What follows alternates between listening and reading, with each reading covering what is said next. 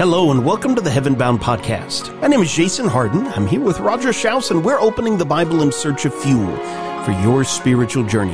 This is where we talk about life the way it was meant to be and what it means to be a disciple of Jesus in the 21st century. Wherever you are, thanks for joining us on the journey today. Well, we welcome you, and this month, the month of September, we're talking about communication. That is the key of all relationships, and we have entitled this little series, The Art of Communication. In our very first lesson, we talked about how God communicates through His Word, the power of the Word, and the value of the Word. Last time we were together, we talked about communication within the church, and the idea of bringing needs to the forefront and praying and encouraging for one another. And that is very big part of our fellowship. Well, as we continue on in this series, a couple more lessons that we need to talk about may not be as pleasant as easy to deal with, but today we want to talk about communicating through disagreements. In a perfect world, everybody would agree with me, but they don't. So as a result of that, there are disagreements. There's disagreements in marriage, and those sometimes lead to divorce. There's disagreements in parenting, and we'll talk next time, Lord willing, talking about how to communicate with teenagers. That sometimes is a real challenge. There's disagreements at work. The number one reason why people leave one job for another job is not pay, but it's they cannot get along with their coworkers. There's disagreements on social media. You just open up the Facebook page and there it comes. People throwing daggers at one another and disagreeing about this and that and saying different things.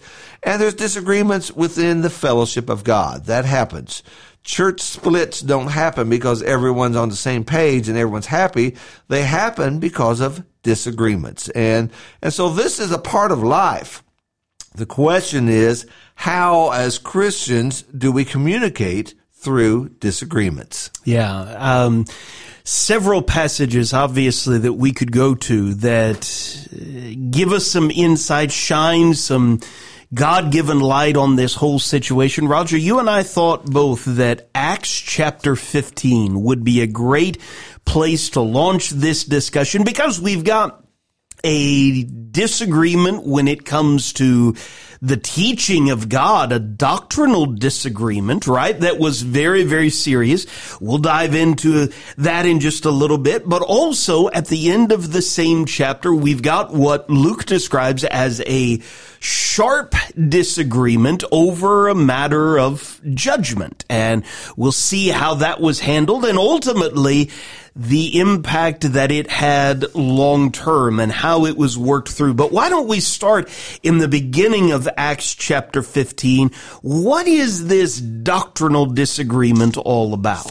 Well, it begins by saying in verse 1, some men came down from Judea and began teaching the brethren, unless you're circumcised according to the custom of Moses, you cannot be saved.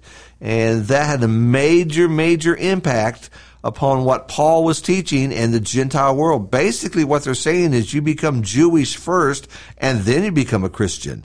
And if that was true, that means all those people Paul had been baptizing out there in Gentile land, they were not saved.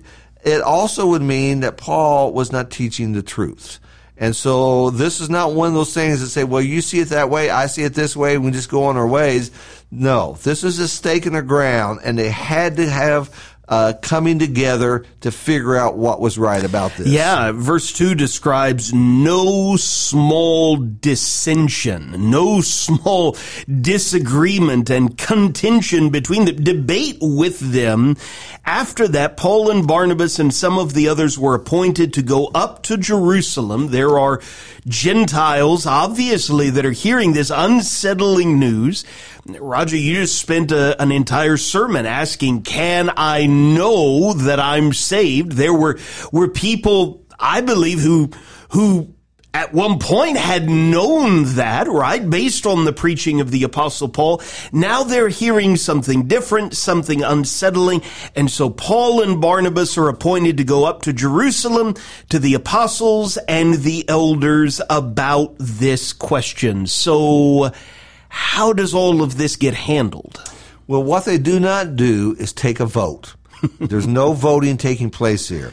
Oftentimes, this section is commonly called the Jerusalem Council. It sounds like delegates came from different places. That's not what took place. Paul goes to Jerusalem. There's Peter, and we find James is there. The elders of the church are there. And the ones that speak are those who have been proclaiming the word of God. The Apostle Paul speaks. The Apostle Peter speaks. James speaks. And what they do is they walk through what God had done. They walk through how the Holy Spirit has taught them and led them.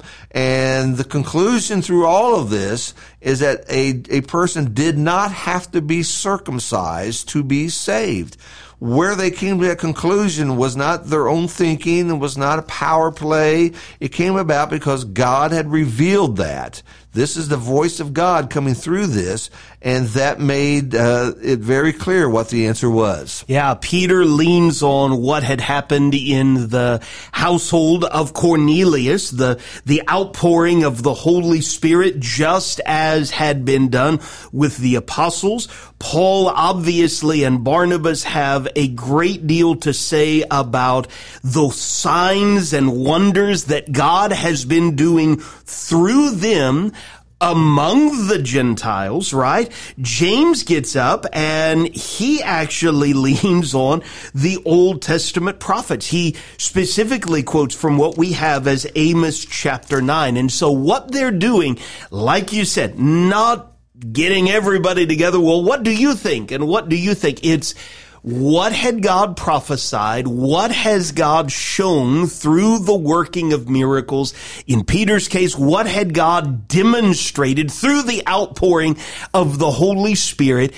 Cornelius and his household at the end of Acts chapter 10 were not told about Jesus and then told, oh yeah, one more thing, you have to be circumcised and only then will you be reconciled to God. No, there was a doctrinal disagreement and God was appealed to. If you want more on this, I think Galatians chapter 2 is a great passage to read along these lines. In Galatians 2, I'll just lean on verses 4 and 5 to begin.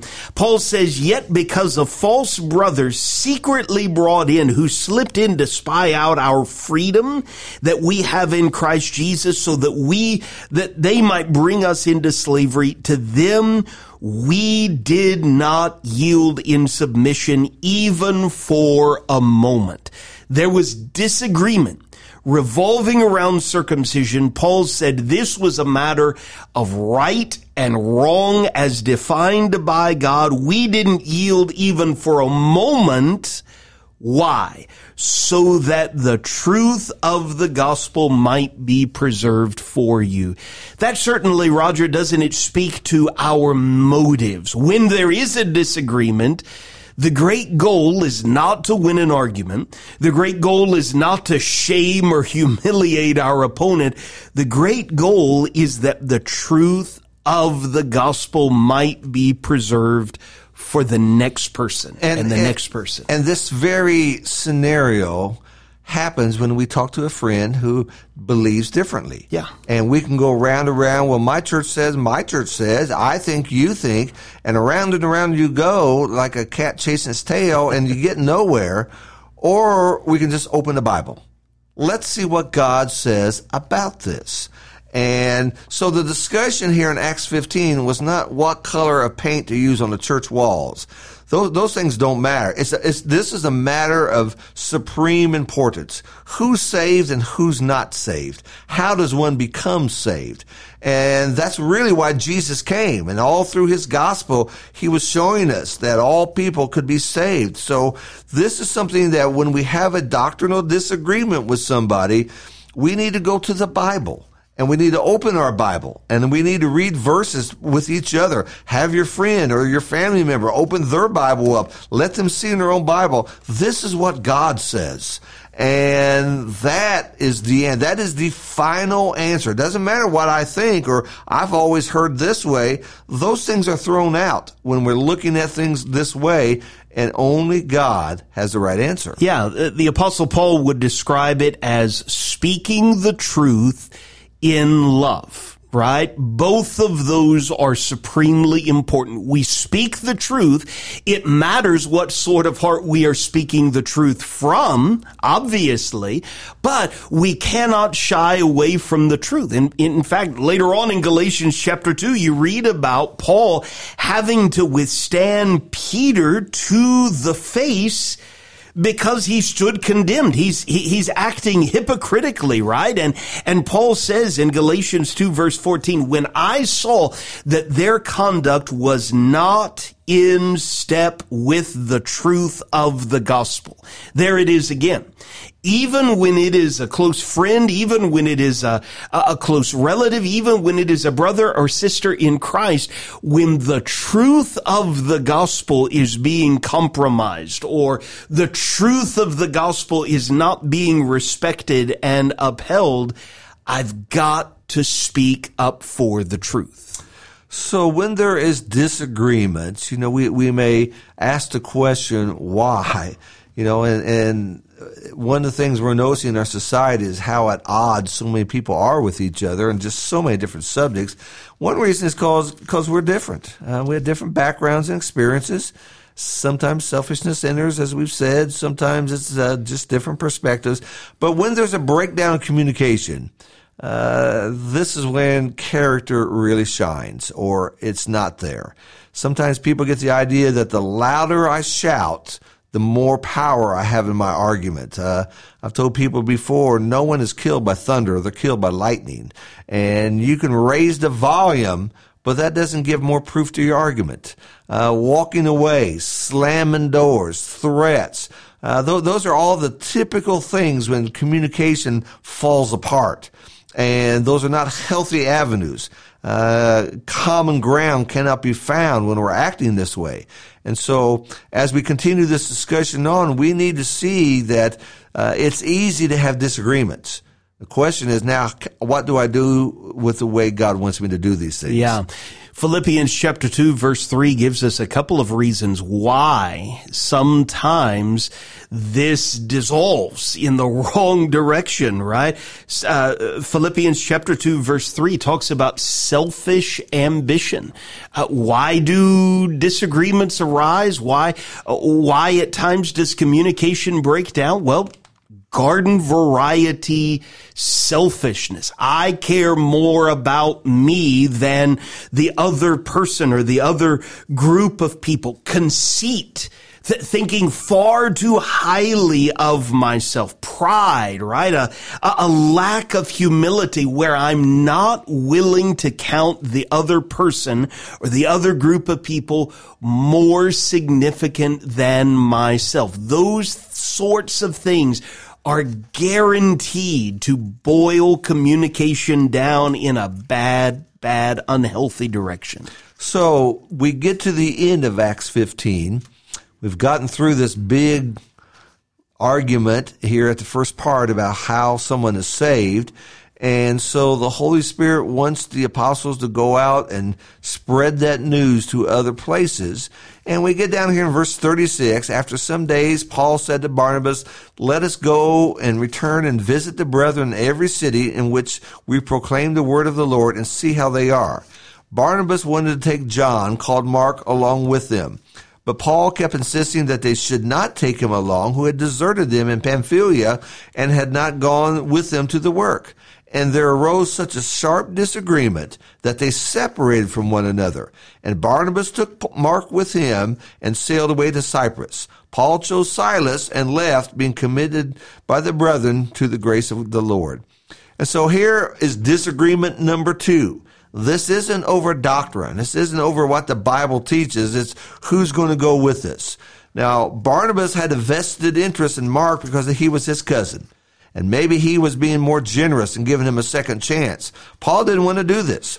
And so they couldn't come to terms on this. And so they separated, each going their different ways with this. Yeah, they both had a point in this argument, right? Barnabas believes in Mark. You go back a couple of chapters and you can read about how on that missionary journey, Mark is with them. And we don't know exactly the circumstances, but in the middle of the journey, Mark decides to go back home. No doubt that had an impact on the entire expedition, right? That choice had an impact, for instance, on Paul and what was going on in that journey. Now it's time to go on another journey. Barnabas may be thinking, I don't know, maybe Mark has matured a little. Maybe Mark has gotten over some fears. Maybe Mark took care of whatever it was he felt like he needed to take care of in the moment. Why don't we get him? I still think he would be useful. He has a point, right? Like you said, there's a family relationship there, but Paul also has a point. Well, we depended upon Mark. Mark had this opportunity before, and Mark went home. So what do? This is it not a matter of judgment? This is not a matter of right versus wrong. This is not a matter of, well, Jesus said this. This is a matter of personal opinion. We've got two good-hearted men who are coming to very different conclusions. So what now? Well, let's just throw in a couple of proverb passages here that will help us just a little bit. In 17th chapter of Proverbs, in verse 14, it says, the beginning of strife is like the letting out of water, so abandon the quarrel before it breaks out. I think a good illustration of that is sometimes we have these little blow-up swimming pools for the children in the summer, and they're done playing, so we pull the plug and all the water comes out. And once all the water's coming out, it's hard to stop it. And so he's kind of using that in that analogy of stopping things before they get out of hand and before it gets worse. And then just a couple pages later, in Proverbs 25 and verse 8, do not go out hastily to argue your case. Otherwise, what will you do in the end? And so, we can be quick on the draw when we think about stating our case, stating our position, and that can also times cause some difficulties. Here's some practical things I would recommend when we come to a disagreement and it's just a matter of judgment. And that happens a lot. It happens in marriage. Where do you want to go out to eat, or what movie do you want to watch? And there can be all kinds of things. Number one is being quick to listen. That's what James tells us, being quick to hear.